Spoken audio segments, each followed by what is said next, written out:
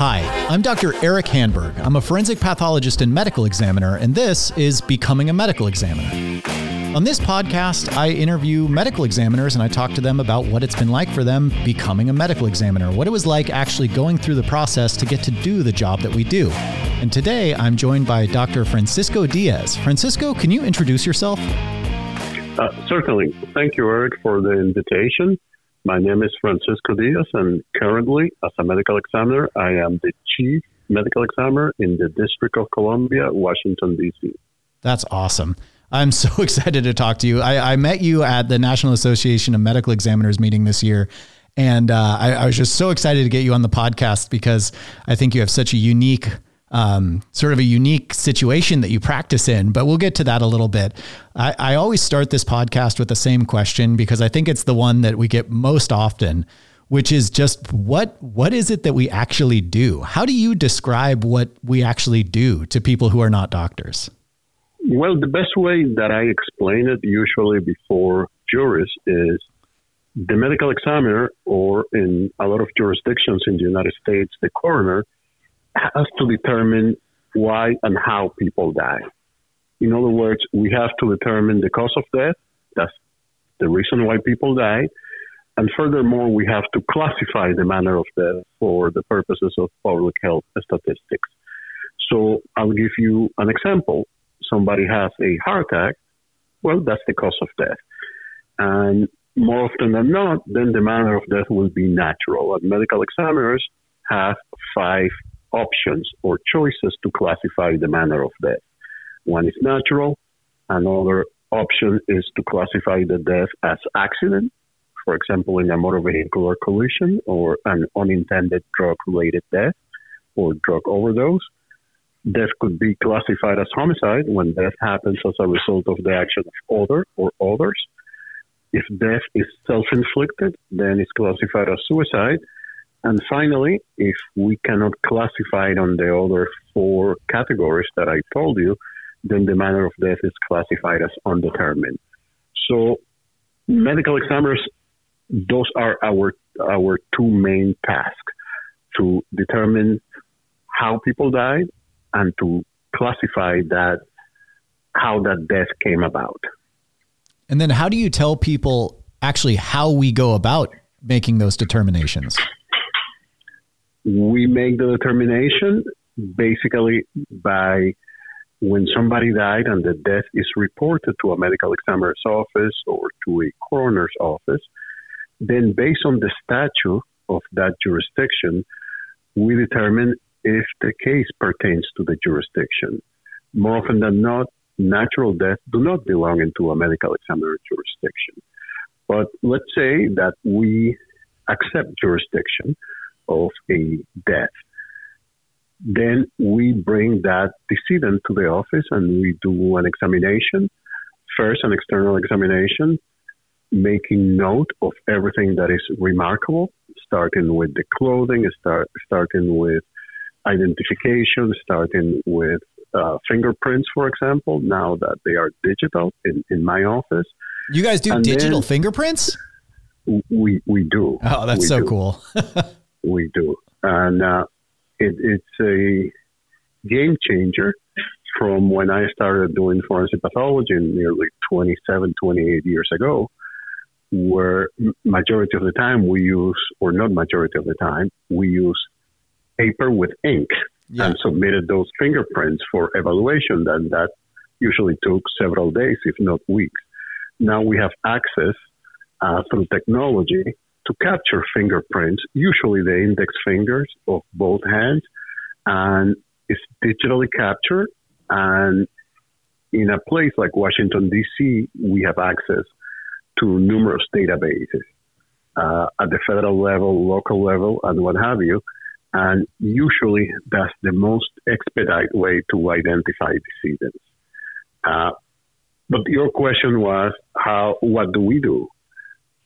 Then we make note of once the person is not wearing clothing, we start making notes of changes on the skin, changes in the color of the skin, and so on and so forth. We are no different than any other physicians that as soon as they evaluate their patient in their head, they may already have differential diagnoses based on the appearance of their patient. And finally, after completing that external examination, then we proceed with an internal examination. Bear in mind that autopsy is a Greek term that means seeing with your own eyes.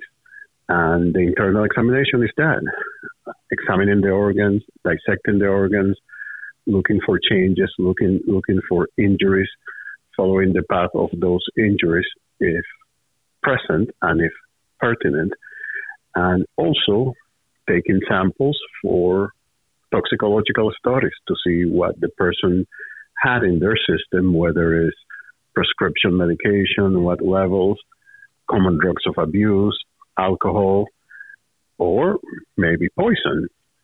And we submit those samples for further evaluation for toxicology.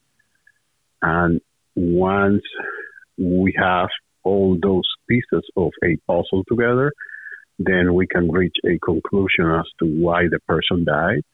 And based on the findings and based on the circumstances into which the person was found, also classifying how that death came about. Oh, that was a great explanation. Thank you. And you used two things that just, boy, that's some of my favorite things to say when I talk about this job, which was you talked about puzzles, pieces of the puzzle, and you said differential diagnosis. And I don't know if anyone else has used that term before on this podcast, but I use that term a lot. And just for anyone who's listening that doesn't know what a differential diagnosis is, that's what doctors say when we're coming up with all the things that could fit this picture. And slowly you narrow down that differential diagnosis. So chest pain, sure, it could be a heart attack, but it could be a pulmonary embolism. It could be costochondritis. It could be a lot of other things. And slowly you narrow it down. So you're narrowing this differential diagnosis. And to me, that's part of the big puzzle. And that's one of the reasons I love this job. And so I think that was a great explanation. And I would be absolutely remiss if I didn't address it now, because I think that it's going to be very interesting to a lot of people that listen, which is, I think based on your accent, it's reasonable to presume that you are from somewhere else. Where are you from? I was born and raised in Santo Domingo, capital city of the Dominican Republic. Yeah, cool. So how long have you been in the United States? I came to do my residency in pathology in 1995. Cool. So you did your primary education, like high school and college, you did in the Dominican Republic? I certainly did. And the Dominican Republic, like a lot of Latin American countries, have a classic European medical training.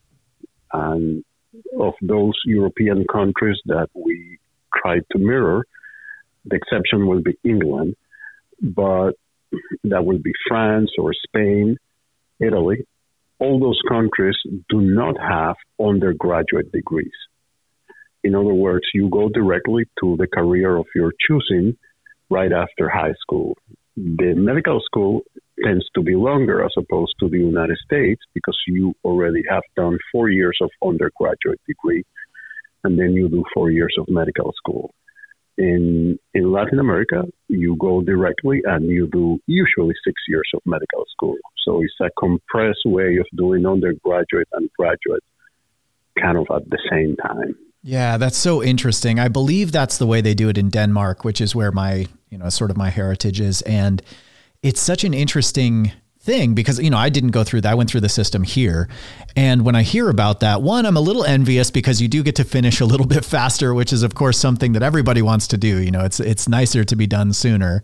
But what do you think? Do you feel like, if you had the choice to do either system and you were starting over, would you prefer to do it in the 6-year combined system like you did? Or do you think there's benefit to doing it in this sort of American way where we do undergrad followed by medical school? That is the $1 million question. Because when you enter medical school or law school when you're 17, you may not be entirely prepared and might not make it. However, if you're given the chance and had more maturity, you could make it.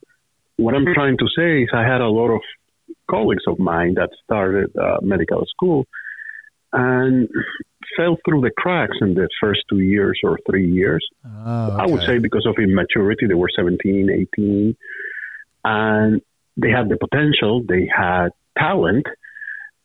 So the 4 years undergraduate, I believe, that helps into developing that maturity in basically forging your conviction that that's what you want to do. So there are advantages and disadvantages. In my case, I finished medical school when I was 22.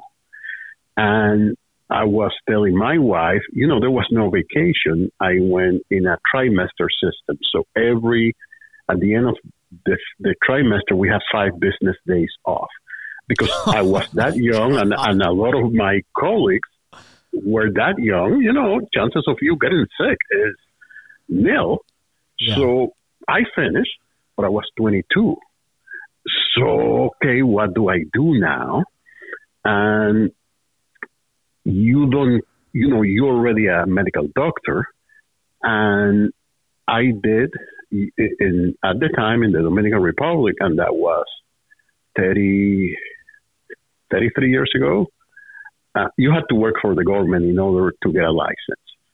And I did that, but still felt a little bit, what am I going to do? How am I going to do it? Where am I going to do my specialty? The Dominican Republic is a small country, so you always look outward. Am I going to go to Spain? That's the motherland. Am I going to go to France? Am I going to go to Argentina?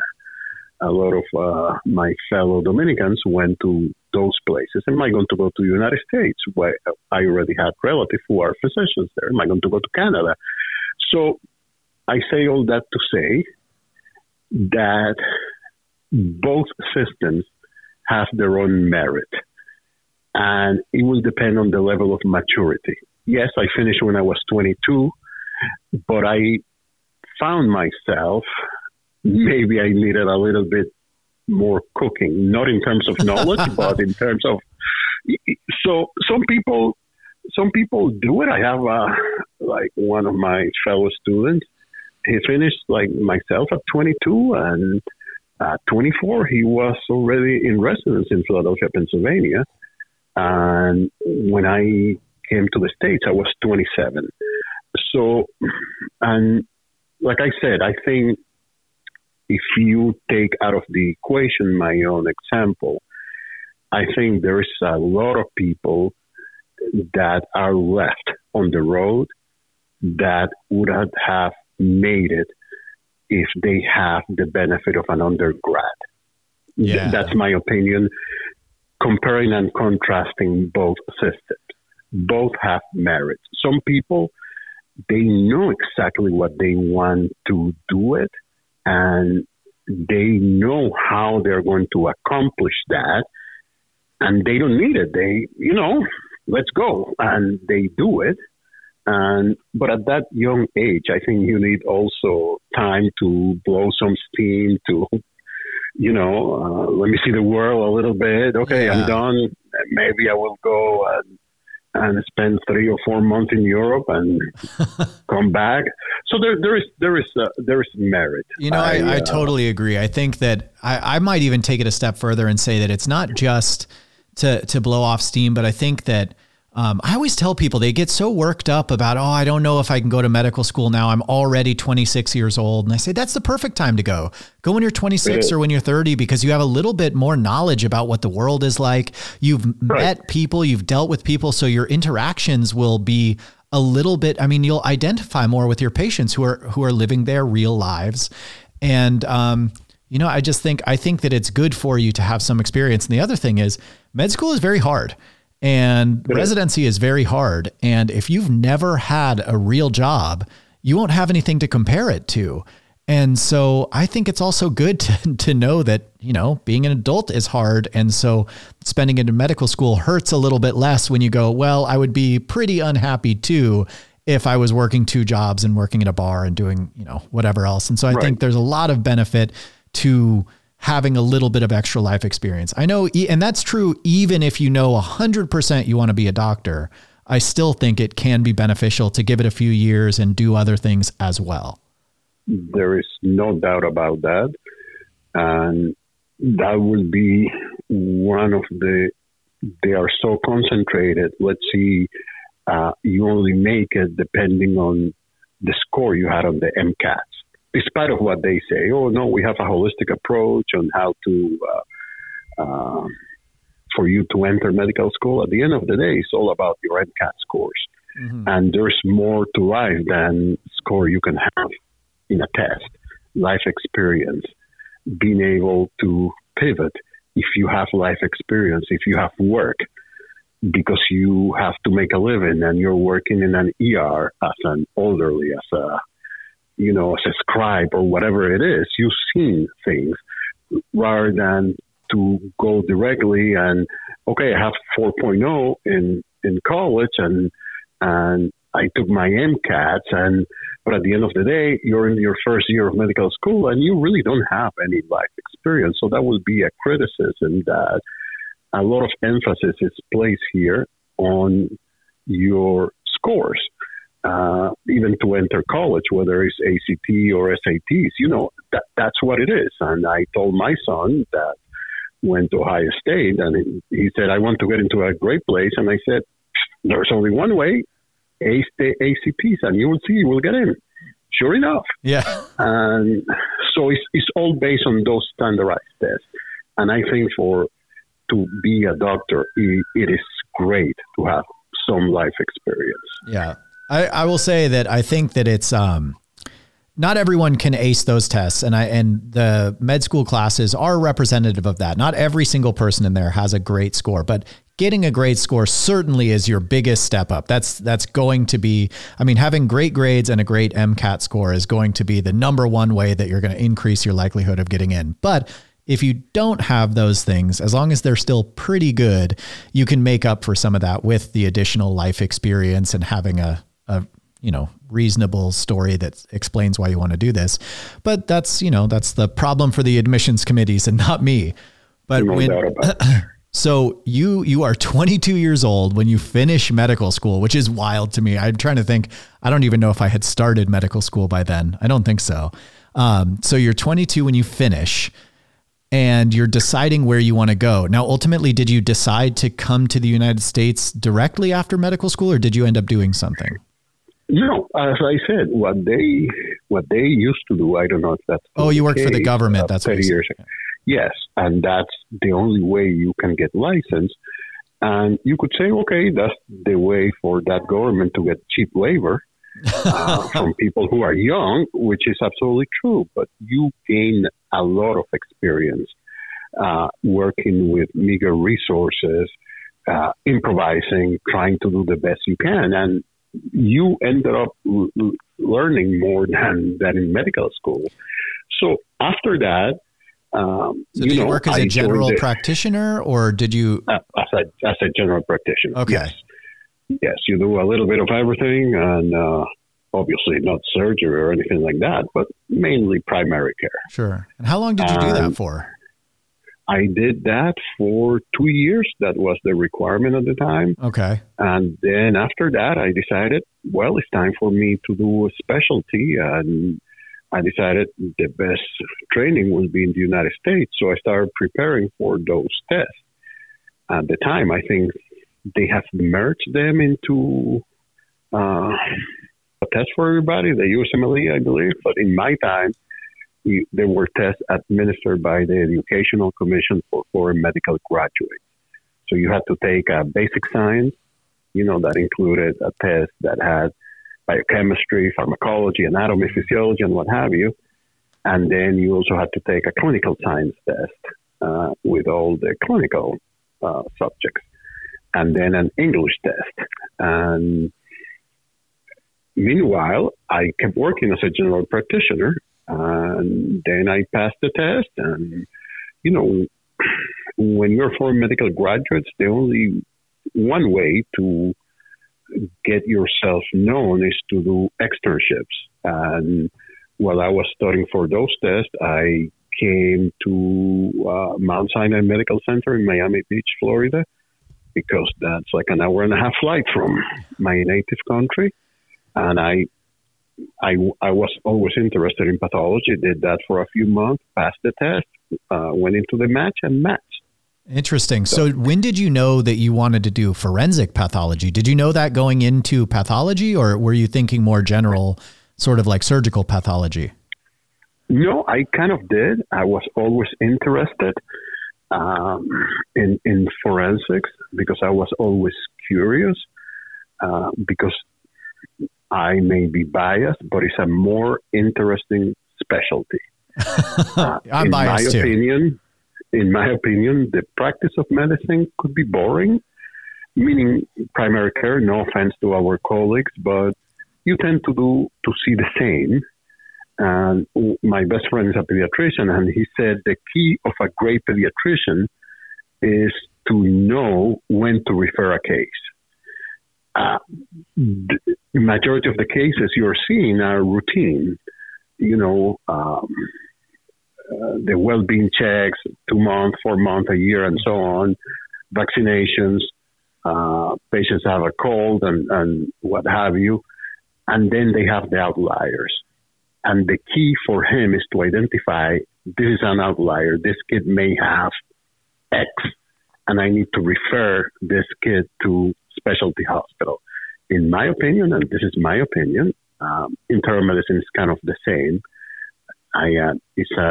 It's a gross generalization. That's how I felt. That doesn't make it true. Yeah. So I was always interested that I thought every case in forensics is kind of different in a way, and it's kind of a surprise. And in life, I think you better be lucky than good. So I matched in a hospital in Western Pennsylvania, in the city of Johnstown, and they, unbeknownst to me, they happened to the pathologists at that hospital who were APCP, anatomic and clinical pathologists. They happened to do the forensic cases on behalf of the coroners of the surrounding counties. So, to make a long story short, 4 years of APCP residency, I did nearly 250 forensic cases. Oh my God, that's a lot.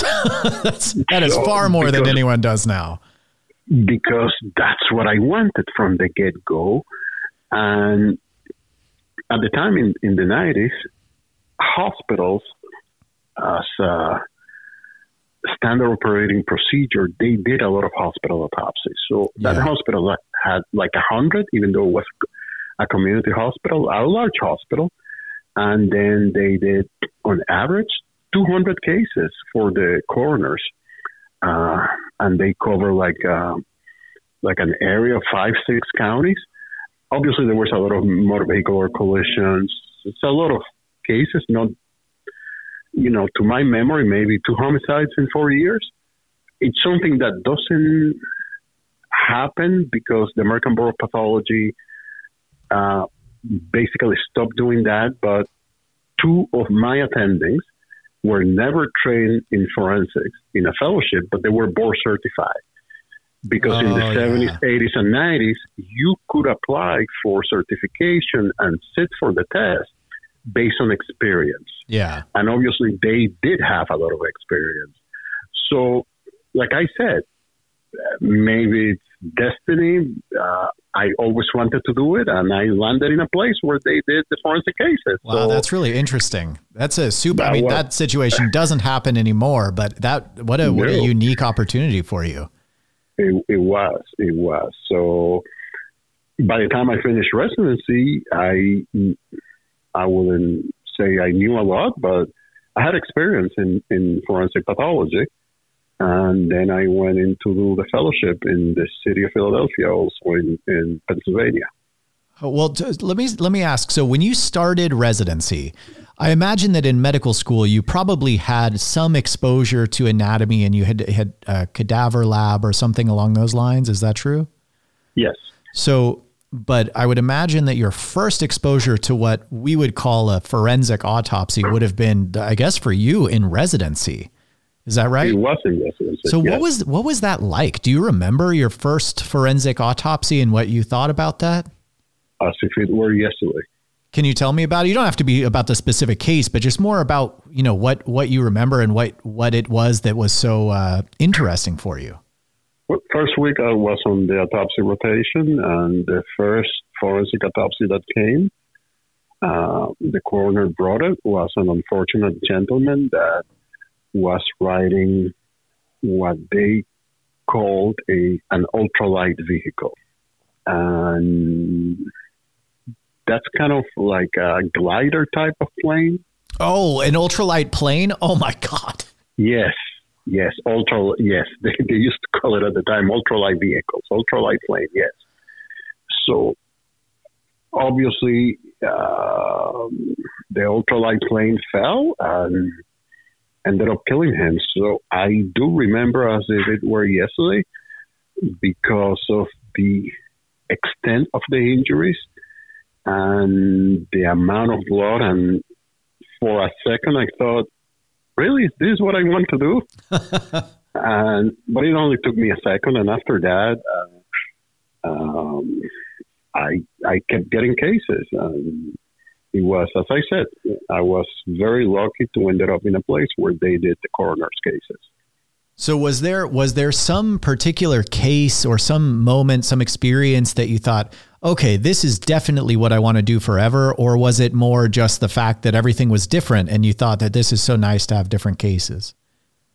It was mainly that every case was different. Imagine that you are thinking about routine, and then your first case is a person that fell from an ultralight plane, and the following day is somebody that was found decomposed, and nobody knows what happened, and there's no medical history, and there are no major findings. So just the sheer variety of the type of cases, I thought this is fantastic. This is way better than surgical pathology. Yeah, I mean, I agree with you. I think a lot of people who are interested in forensics have a similar feeling. I say the same about all fields, where I'm so glad that there are smart people that love doing all these things that I really don't want to do, because we need them, but I don't want to do it. Right.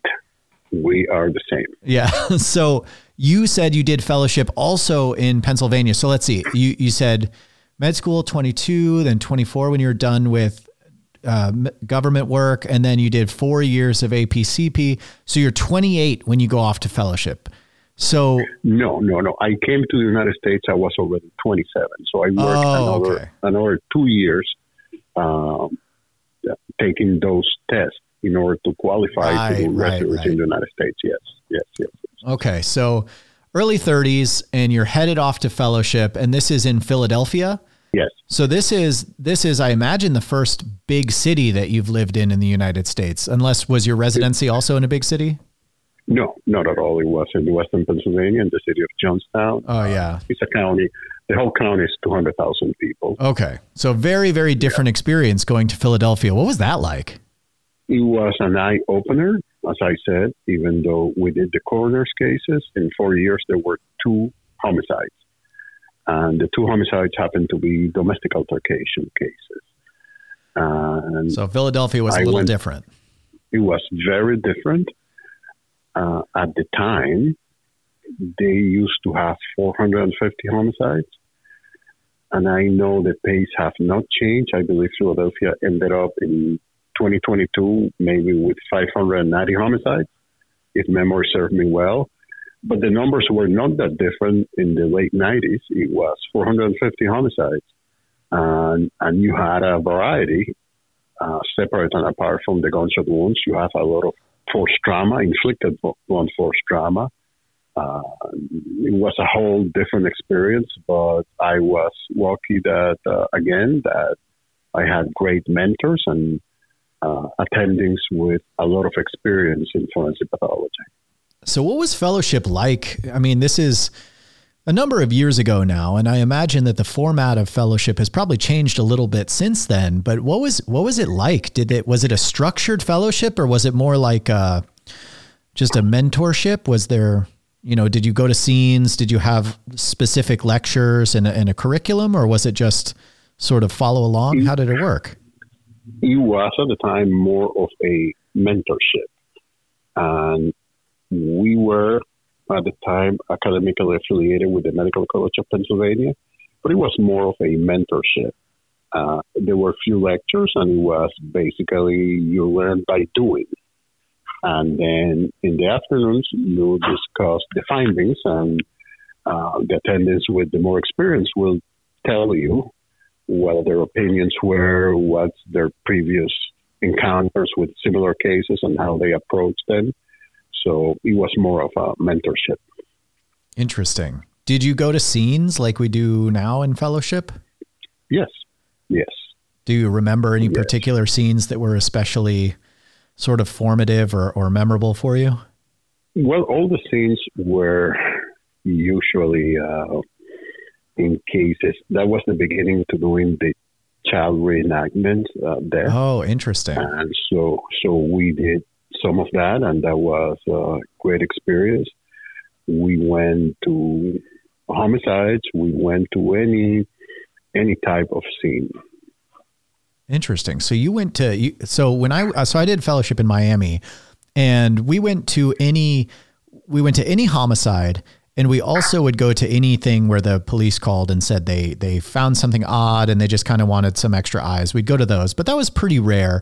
But for the most part, we would just go to homicides. And I'll be honest and say most of the homicides were kind of, there wasn't a lot for me to add. I'd get there and they'd say, okay, this guy has been shot in the head. Here's a video of him being shot in the head from 3 different angles from these security cameras. And he's already confessed and he's in prison. And I say, okay, well, I agree with you guys. There's not a lot for me to add, but right. Sometimes there was a lot. And so I think sometimes that maybe it would be good during training to go to more scenes that are not homicides. The sort of questionable suicides or the really atypical accident scenes, I think are very interesting and can be very educational. Yes, and I think the forensic pathologist learns from going to scenes the context of how things may have developed, how things may have happened, so the interaction with the people that are there, not only law enforcement, but if there is time, first responders, and more important than that, the next of kin that is there. So I think it's a very good experience because that way the forensic pathologist is not in a vacuum. Yeah. It's not somebody that is in an office. You've been there in the field. You know how emotional the scene could get, and you would understand and have more sympathy to the medical legal death investigators that go there, that maybe the reason they didn't get it, the information that you're seeking at the moment, is because it was a really tough scene, and some scenes could be difficult to manage, even for law enforcement. So it's good to have that context. Oh, absolutely. And I think that that's something I always tell people prior to doing forensic pathology, I did emergency medicine for a little while. And one of the things that's so frustrating, I think all medical students can identify with, is I'll go in and I'll ask all the questions to a patient. I'll get all my information, come out and present that patient to my chief resident or my attending. And then they'll go in and double check my work. They'll ask the same questions, get entirely different answers. And there's nothing more frustrating than I didn't lie to you. That's what they said to me before, but the story changed. And I think that's something that it helps to know, going to scenes, just because you ask someone a question doesn't mean the next time you ask them, they give the same answer. They will give the same answer. No, yeah, no, not at all. And it's good to know, because unless you've been through it, then you will understand that it's not an aseptic place. It's not an interrogation room. Yeah. It is chaotic in terms of emotion, in terms of everything. Oh, definitely. So you do your fellowship in Philadelphia. Fellowship, I assume yours was also 1 year? It was 1 year. Yeah. So what'd you do after that? Did you stay in Philadelphia? How long before you ended up in DC? No. I went work in at the office of the medical examiner in Wayne County, Michigan, where I was an assistant medical examiner for 16 years. Did you say for 16 years you were there? Yes. Oh, wow. So you went from Jonestown to Philadelphia and then up to Detroit. Up to Detroit, yes. Wow. Okay. So then what did that feel like going from Philadelphia to Detroit? Did that feel like a similar thing, or did it feel like a big change again? It did. You mentioned that you trained in Miami, and I think for the younger people listening, it is important that forensic pathologists, you could say, to borrow a term from genealogy, we are descendants of certain people. So the people who train in Miami are descendants from Dr. Joe Davis. Yeah. And the way he trained people in Miami has an impact for generations of forensic pathologists. Absolutely. So the people that trained me in Philadelphia, they all work, or at least three of them work or were mentored or trained under Dr. Werner Spitz, who came to Detroit as the chief medical examiner in Detroit in 1972. And he trained Dr. Merchandani, who became the chief in Philadelphia, as well as his deputy and a couple of the medical examiners as well. So in a way, I was trained in the same system created by Dr. Spitz, who created that when he was in Baltimore, took it to Detroit. And so when I made the transition of going to Philadelphia to Detroit, it was a very similar way to approach cases, a similar way to reason, to do the reasoning for the cause and the manner of death and the opinion. So I fell into a place where I was very comfortable because it was the same line of forensic thinking.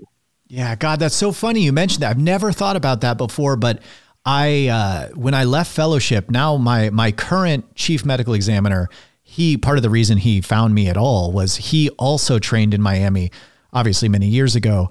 And that's one of the things I guess I sort of take it for granted that when I turn in my reports to him and when we talk about cases, the way we talk about cases, the way we think about cases, what we think are important, those things, we line up all the time. I feel like, okay, my chief really gets me and he believes that I'm doing the right thing and I believe I'm doing the right thing, but it comes from our training. And I know that some of the people in my office that didn't train in Miami, they sometimes get frustrated with the two of us because, you know, they don't always agree with us. And so that's actually kind of a nice thing that I feel like, you know, working for somebody who has the same training genealogy, so to speak, has been a really nice benefit. So I can see that. I could see if you went from Philadelphia to Detroit, but you had the same training genealogy there, that was probably a more comfortable situation.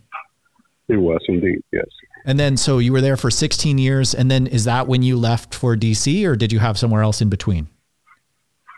No, I worked 16 years as an assistant medical examiner in Wayne County, Michigan. That's a large county with 40 municipalities, one of which is the city of Detroit, but it is one of the largest counties in the United States, territory-wise, and the number of municipalities on it. And I would say like 10 years into it, like January of 2011 or 2012, if memory serves me, we also became part of the University of Michigan Department of Pathology. In other words, the county made an agreement with the University of Michigan Department of Pathology where they will run the medical examiner's office. And that was it was a very good experience for me because after being a medical examiner for 10 years, that gave us an academic gravitas that maybe we didn't have. And they encourage publications, presentations, and what have you. And that at least to myself put me in a path of publications before that I had very few. And by the time I left Michigan, I already had 25 peer-reviewed publications under my name. So it was a great learning experience to work under the University of Michigan. Cool. I actually, now that you mentioned publications, I did want to ask, I didn't realize, and I hope this isn't offensive to say, I did not realize until someone recently pointed out to me when I was talking about how excited I was for this podcast, that your name is on the front of one of the most important textbooks in our field. Your name is on Spitz and Fisher. Yes. That's so interesting. Yeah. Tell me about that. So for people who, I imagine that most people who listen to this probably have at least heard of that book. It's one of the first books I purchased in residency as sort of my mental, emotional commitment to doing forensic pathology. I bought this book, which is a very classic textbook in forensic pathology. And in medicine, for some reason, we always refer to textbooks not by their title, but rather by their authors. And so I'm actually not even sure what the real title of the book is, but everyone calls it Spitz and Fisher. But your name is on there as well. What was that like? I am very honored and humbled by it. I met Dr. Spitz, obviously while in Michigan. He came to Michigan from Baltimore in 1972. That's the year he published his first edition. And I met him. I'm happy to say that he still works every day as a consultant. He turned 97 years old in August. Wow. So he's on his way to be 98. And he has more energy and more enthusiasm for forensic pathology than a lot of people that I know that are way younger than he is. So he asked me to assist him and help him on the fifth edition of his book. I would say late 2014. So after that, basically, we work every single weekend trying to find the photograph that he had and in color and to digitize it. One of the features about the Spitz book is the number of photographs. And they were published in black and white because when the editions came, 72, 80, 93, and 2006, it was expensive. But now with technology, it's not that expensive to have a book in color. So one of the main tasks, other than reviewing the chapters, rewriting the chapters, was to digitize all the photographs that he had in Kodachromes. And younger people don't know what that is, but you do, right? So those are little squares that contain pictures, and there was a carousel where you put them, and then they projected on the screen or on the wall. But Dr. Spitz go way back, that he had something that I never seen before. So there was something before the Kodachromes. And those things are the size of an index card, completely made out of glass. So the photographs were containing a glass that probably each glass measure 3 inches by 5 inches or something like that. They were kind of heavy. Okay. And they were in a frame, like in a metal frame, in order to So I asked him, so for the Kodachromes, it was a projector. And the projector, I don't know if you remember, but maybe a couple of pounds, 3 pounds, 4 pounds, something you could carry. Yeah. And he showed me the projector for the glass photograph. And that machine has to be, 40 pounds. So I said, so if you have a lecture, oh no, that's very easy. Like you put it, it's a contraption that you put it kind of in a suitcase of sorts. Oh my God. The suitcase come with it. And he said, if I travel, I just check the luggage. But that's how they gave lectures in the 1950s and 60s. And the quality of those glass photographs was outstanding, but we managed to digitize a lot of those photographs. And so we worked basically from 2014 until the book came out in in 2020, July of 2020. Oh my gosh. So that tells me two things. That tells me, one, that I have, apparently I own the previous edition, because mine is black and white, but you're telling me the newest edition is not black and white anymore. It's in color? Completely in color. Oh, well, yeah, it looks like I'm going to have to buy another textbook. That's so cool. Yes, you do. Yes, what a very interesting history. Oh yeah. Well, obviously I have to do that. And not only that, I think it's interesting for the younger people that will listen to the podcast. It's about loyalty and integrity, because Dr. Spitz typed the book in a typewriter. That's the way it was done in those days, and wow. He finished in the late 70s, and with the assistance of people that help him and what have you. And he basically went through every publishing house for medical books. And at the time, they told him, no, forensic pathology is not a medical specialty. I mean, if you're talking about surgery or cardiology, but no, we're not interested. So he was a little bit down because of those, but he had his manuscript, and he was giving a lecture a few months before he moved to Detroit. He was in Baltimore. He was the deputy chief in Baltimore. He gave a lecture to law enforcement, and he told me, like, an officer for the Illinois State Police told him, Doug, I think this would be great if you turn into a book. I think a lot of people will buy it. Law enforcement attorney said, I've been trying, but all the medical publishers told me, no, I don't know what to do. He said, give me your manuscript. Please trust me with it. And I know a publisher in Illinois that specializes in law enforcement type of book. Let me talk to him. He's a friend. And sure enough, that publishing house published the book. It became an instant success in 1972. And he said the following month, like, all the major players in medical books were knocking on his door. Huh. And he said, no, too late. I'm sorry. I'm going to go with this. And 52 years. And he's still with that publishing house. Oh, what an incredible story. That's so interesting. And that's sort of the way things still seem to work with forensics so often, where for whatever reason, and I'm not totally sure what it is, if it's just purely because our patients are dead or what, but I feel like we are often relegated into the not quite doctor realm, right? Like, correct. I think that clinicians don't, well, one, I don't think they really know about us until one of their patients dies, and then they recognize us. And I think that, in medical school, they don't really talk about our field very much. I think even in pathology residency now, it's still, some people treat the specialty like it doesn't really belong, but I still stand by. I think this is, I'm terribly happy with this job, and I think it's super fun and very interesting. I think it's a diamond in the rough, so to speak, but it's just really interesting that even the book publishers treated us that way. Yes. So interesting. Yeah.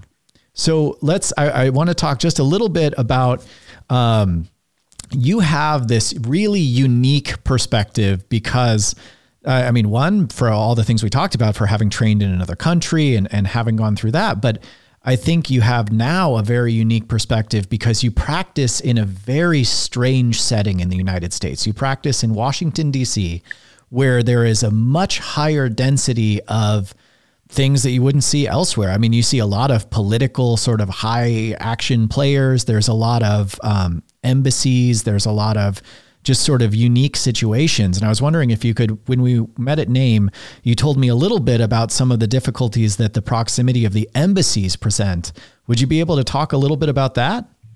Sure. I came to work in Washington, D.C. in 2017.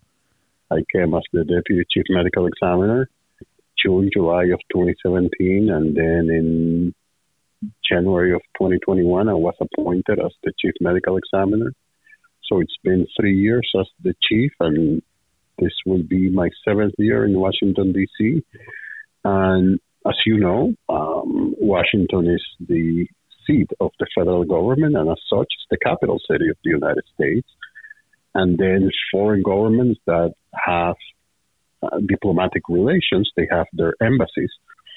And embassies are sovereign territories. So we have in DC 185 embassies, 185 different countries represented here. So the residency of the ambassador and the place where the embassy offices are is considered or are considered sovereign territory. So nobody has jurisdiction unless it's by invitation with the ambassador. When a death happens and they don't have who will sign the death certificate, then a coordination needs to happen with the State Department. The State Department in the United States is the equivalent in other countries of the Ministry of Foreign Relations. So it has to be coordinated with the State Department. And if the death happens in the embassy itself, then the medical examiner will go by invitation of the ambassador. And it goes without saying that there are hundreds of people that have diplomatic immunity. Also, those people, they do not fall under the jurisdiction of the medical examiner when a death occurs. It is not difficult dealing with the State Department when such cases arises, because at the end of the day, everybody needs a death certification, but it poses a unique challenge that no other jurisdiction probably have to deal with, except maybe New York, because the United Nations headquarters is in New York City. So you will be dealing with a lot of diplomats with immunity. So when someone dies in an embassy, so just to make sure that I'm understanding right, so you have 185, I think you said, different embassies there. So that's effectively 185 different countries with a little footprint there in Washington, D.C. And so when someone dies there, they still have to get a death certificate, and they would call you. And then do you physically go, like, is it a medical examiner, or can you send a representative like a death investigator? It could be, but we cannot physically go into the embassy unless there is an invitation by the ambassador or the ambassador's designee, and it's coordinated through the State Department. So they are very good at it. The State Department has that, let's say, narrowed down, and they have their liaisons, and it just requires coordination. And if you remember, if you're in Miami and you said, okay, something that happens in Homestead, Florida, okay, that's Dade County, that's my jurisdiction, I'm going. But if there is a decedent in an embassy, that's a whole other scenario.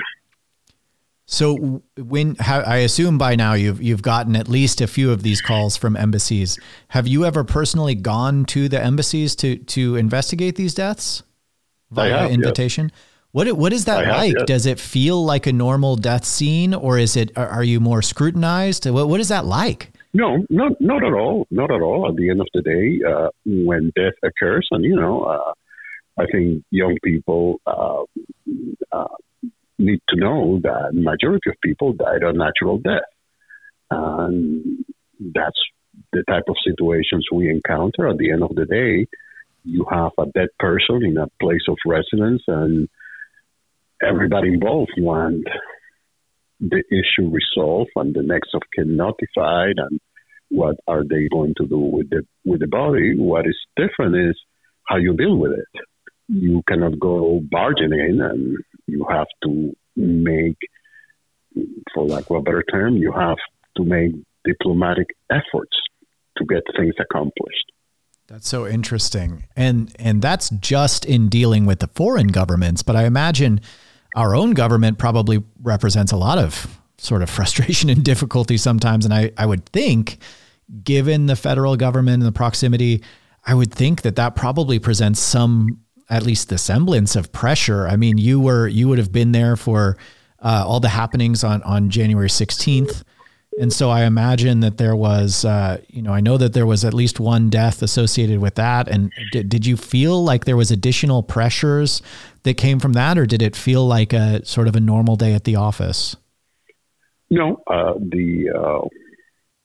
my office depends from the city, and I had nothing but support from the city and their leaders in terms of the independence of the medical examiner. and I was told in no uncertain terms that I had to do what I had to do. And so there was no pressure whatsoever from local government or any other entity other than what you saw in the press.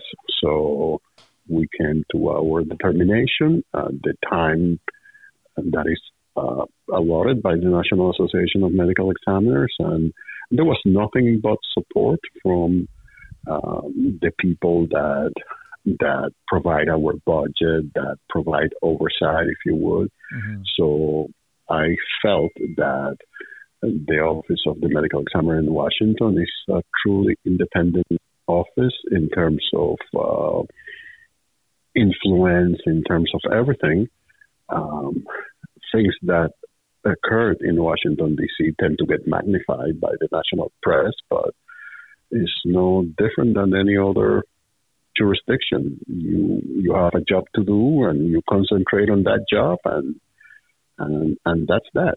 Wow, that's great. That's actually really great to hear, because that's something that I think I would have been sort of innately concerned about in a situation like that, especially, I mean, I certainly can understand the situation with the foreign governments and how you have to play the diplomatic game to work with them. But when it comes to our own government, I think especially when it comes to people who otherwise have a pretty significant position of power, you know, like senators or something, I would think that it would be hard for them to understand that, you know, when it comes to what we do, even with their influence, it can't influence us. We must remain independent. And it's really cool to hear that that's actually being respected. And that's wonderful. I do think that for the most part, that's true in the United States. There are, of course, exceptions where influence does play a part, but it sounds like it's not happening there. So that's great.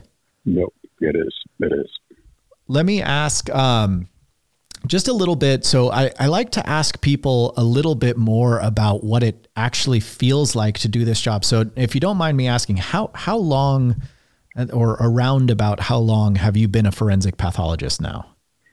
Well, if you count residency, 29 years. Okay. So we're above 25 years of forensic pathology, 25 to 30 years. And at this point, when you've been doing it for this long and you've been so embedded, you've got your name on the front of one of our major textbooks, do you still find significant challenges in this job, emotional or intellectual challenges, or does it feel more like a rote job at this point? No, I think that forensic pathology, that's what, as we were talking at the beginning, that's what makes it a unique specialty. Every day is different. Every day comes with its own challenges. Me personally, I think I reached 10,000 autopsies. Even though I'm the chief, I still do autopsies. And I find that the performance of an autopsy, I still find it fascinating. And even after 28, 29 years and 10,000 autopsies, I still get surprised from time to time. So I don't see anything routine other than the administration may take a toll. When I say administrative duties, that you have to take care of personnel, that you need to advocate for salary, you need to advocate for working conditions, you need to advocate for your budget, for your procurement. The last 7-8 months have been challenging because I was also asked to be the director of another agency in our building, which is the Department of Forensic Sciences, because they had issues with their accreditation. But in December, they regained their accreditation. So I feel that was an accomplishment of the whole team. But as it is right now, I am leading 2 agencies. We're in the same building, the Chief Medical Examiner and the Department of Forensic Sciences. So I have under my leadership 450 people. Wow. So that is a task that, in terms of the responsibility that implies, however, I am of the opinion that the more experience you have and the more you have to share, if you're asked to take on a leadership role, I think it behooves you to do it. Because if you have that experience and you feel you can contribute and the leaders of your jurisdiction feel that you could accomplish that task, as tiring as it might be, I think it's very rewarding at the end. Yeah, it sounds like, I mean, with that many people under you, I guess what I'm going to say is when people talk about this job, when they talk to me about what it's like to do my job, one of the main things that they're concerned with is just how sad it is and how emotionally difficult it is. And I think that the majority of everyone I talk to, there are occasionally frustrations that come with working as a medical examiner, but it seems like the majority of our frustrations don't come from the part that is medical examiner. It just comes from the part that is working. Paperwork, HR difficulties, funding, the same thing that you get with any other job. Those are frustrations for us too, but the actual medical part of it doesn't seem to be as emotionally distressing to us as it might seem from the outside. I mean, but I'll say for me, I still find some emotional distress in some cases, not enough to prevent me from doing my job, but it does affect me when I see, horrific violence, when I see horrible accidents, things that happen when they shouldn't, children, that kind of thing. Do you find any emotional struggle anymore, or have you grown sort of? No, sure. Yeah, still to this day. And that's important for younger people to realize that in forensic pathology, I'm sorry, as a practitioner, not every day you're going to be the same. So some days, similar cases that you have performed before, you may react differently. And that would be an equation of maybe what's going on in your personal life, maybe the end result of pressures that you are under. So you may question yourself, why, if I have motor vehicular collisions, 1,200 of those, why am I reacting this way, or why this one is taking a toll? It's because not every day is the same, and you have to acknowledge that. Forensic pathology has an advantage, is that your knowledge may be cumulative, your experience may be cumulative, but the emotions that go into it are not cumulative. Just because you've done 25 child abuse doesn't mean that the 26 is not going to be the one that may break you for a moment or two, or for a period of time. So you don't have the advantage of that experience, if you would. And you have to be cognizant of that not every day you're going to react the same way. Some days are not that great in terms of having an emotional reaction. Yeah, that's such a good point. I've never thought of it that way, as being, what's different when a case affects me might not even be the case, but it might just be me. That's such a good point. Yeah, that's cool. So what do you feel like, how have the people in your life, your family, your friends, how have they adapted to you doing this job? Do your family and friends think that it's a strange job? Do they like your stories? Do they think you're weird? All of the above. And I always say, my mom used to say years ago to her friends, "Oh no, my son works in a hospital." He said, "No, Mom, it's at the morgue." But I'm lucky that my wife also is in the same field, and that's a great advantage. Now, do you have children? Yes, we do have 3. Yes.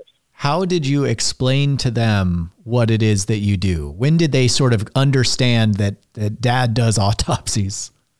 Since the beginning, and our oldest is 26.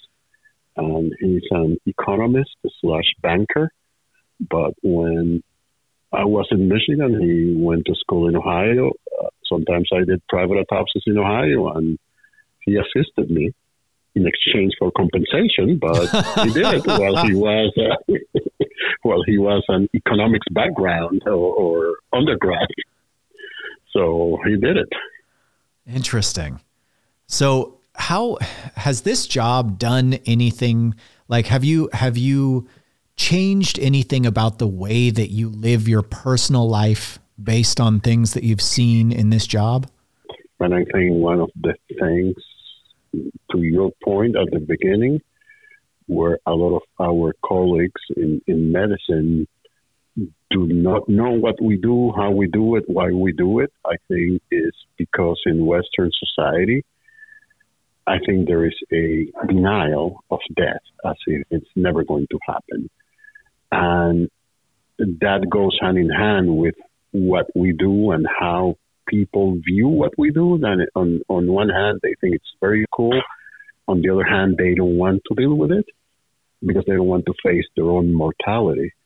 And when you are doing this every day, you are keenly aware of everything. And I wouldn't say it makes you more paranoid, but at the very least makes you aware of your mortality, that we are here now and 10 seconds later, we might not be.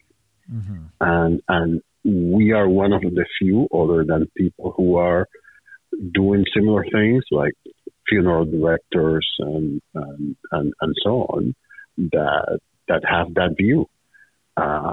In any Western country, you name it, is it's a complete denial that death is never going to come. Mm-hmm. When in reality, nobody has escaped it. So yeah. Well, I have always said that I guess I shouldn't say always, but when I'm asked this question, or when I think about it for myself, I say that there's nothing that I would otherwise do that I have stopped doing because of this job. But it does actually, I would say, if anything, it's made me do more things, because I don't feel as though I can count on, I can just do that next year. Or I it's not a morose view. I don't anticipate myself dying, but I just don't delay things as much, because I think I do acknowledge mortality a little bit more than I would have otherwise. Do you find that there's anything you would otherwise do that you don't because of the job? No, I try, and I don't want to be too jocular, but I try not to do stupid things, because I've seen a lot of people dying doing stupid things. Yeah. So I take it you don't also ride a motorcycle like I do. I don't. Never, ever in my life. Never, ever. No. Yeah, that's the one that always surprises people. That will not qualify stupid, it's a choice. But I've seen people doing a lot of things they should not be doing. Yeah, I mean, I would say I've seen a lot of people doing a lot of things they should not be doing. I agree with that entirely. So I think in general, so that we're a little past an hour here, so I don't want to take up your whole night. But because we talk about a lot of sort of intense stuff and stuff related to death, I do like to ask a couple of questions at the end that are just a little bit more lighthearted. So let me ask, if you were not a medical examiner, if you were not a forensic pathologist, what would you want to do, both in medicine and outside of medicine? What would you want to do? Well, outside of medicine, I am a voracious reader. I love history, so I think if I were not a forensic pathologist, probably would have been a historian. A historian? Yes, I love it. Oh, interesting. Yeah. I was just, it probably was in this podcast, but I was talking to someone recently about how I think in some ways, this modern boom that we have I say modern, I guess it's like a very recent boom. We have an interest in true crime, I think is very similar to an interest in history, where you study these, what tend to be pretty horrific, intense, life-changing events, world-changing events. And there's something gratifying about trying to understand those past events. I'm still working on the idea. I don't know if I think I totally agree with myself yet, but I think in some ways that is sort of what history feels like to me, is it's studying these events and trying to figure out what we can learn from them, like people do with true crime. Right. So any particular history event that you specialize in? No, I love any type of history. I love medieval history. I like more contemporary history. I am, like I said, I'm a voracious reader of anything that is history and other topics. So you could say I'm interested in literature as well. So Cool. I unfortunately, this is where I out myself as not being much of a reader. I read textbooks with my eyes, and then I quote unquote read audiobooks for fiction books and things, but I pretty much just do that while I do the laundry or the dishes or something. I don't, I love books. I wish I should devote more time to it, but I just haven't, at least not lately. And then what about if you were a different type of doctor, a different specialty in medicine? What do you think you'd want to do? That's a question that nobody has asked me before. Really? No. Oh. No. Okay. No. I think I would have been a very good primary care physician because I think I connect well with people. And at the end of the day, it's how you connect with the patient. Yeah. So I would have no problem being an internist or a pediatrician for that. Oh, that's really cool. I think you're the first person who said they would do primary care. And that's very interesting because I think there are a lot of sort of crossover between us and primary care. Now, we don't speak directly to our patients, but we do speak to families a lot. And a lot of the time it comes down to questions that a primary care doctor would answer. What is hypertension? How did it affect them? Absolutely. Talking about that kind of thing, and preventative care for the family is something we do a lot. So that's a really good point. Absolutely. Yes. So the last question I have for you, and I'll warn you, this is the one that people tend to find the most difficult to answer, is I want you to tell me about some time in your life, whether it's related to being a doctor or not, that made you laugh really hard. I'm not asking you to make me laugh. You don't have to tell me a joke. I don't even have to understand why it's funny. I just want to hear about a time that you laughed. All the time. I love comedy. And I think that's my outlet. That's my outlet because I am maybe too intellectual because of my interest in medicine, history, literature. And I love stand-up comedy. That's a concept, stand-up comedy, that didn't exist in Latin America in the 80s or the 70s where I grew up. So when I came here, I found it fascinating. So I love stand-up comedy or any type of that's awesome. That's a great outlet from forensic pathology, from the movie Dumb and Dumber or things like that. I love it, Well, so when I tell that to people, I said, you're such an intellectual. I said, no, that is it's a great way to forget about things for an hour or so. Absolutely. Well, I got to tell you that if I ever have the opportunity to go to a stand-up show or watch Dumb and Dumber or something like that with you, Francisco, I really want to do it. That would be so much fun for me. I love stand-up comedy. I really do. It's been like a lifelong interest of mine. And so that would be so fun.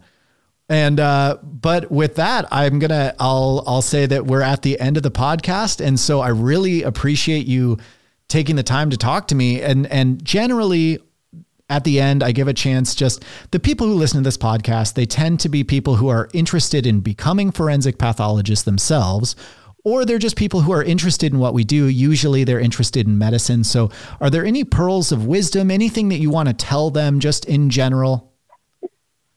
Well, from an older person that's been in this field for 3 decades now, and I will be 57 in February, what I encourage people that want to follow into this field or that have an interest, once you have experience, do not fall into the belief that I just want to do autopsies and go home. I want to do X and go home. I think that is erroneous. That's a personal opinion. But the more experience you have, the more you need to share that experience and the more you need to take more responsibilities after you have accumulated that experience. I respect other people's opinion when they say, well, the only thing I want to do is autopsies and then I don't want to do anything else. I think that you need, when the time comes, and some people listening to us, maybe in their early 20s, they don't think it will happen, but it will happen, that you should take more responsibilities and to advocate for the field you're in. And if you take the posture that you're going to limit yourself to one thing, you're not going to be able to advocate. You're not going to be able to broadcast the benefits of what you do. Wow, what a very generous perspective that is. That's awesome. I really appreciate you taking the time today to tell us what it's been like for you becoming a medical examiner. And do you have any social media or anything that you want to share? I don't. That's where I show my age. I don't have any social media. That's totally okay. You are not the only one on the podcast who didn't have any. But if anyone wants to get a hold of me, I'm at The Forensic MD on all services, X, TikTok, Instagram, I think Facebook, YouTube, the rest of it.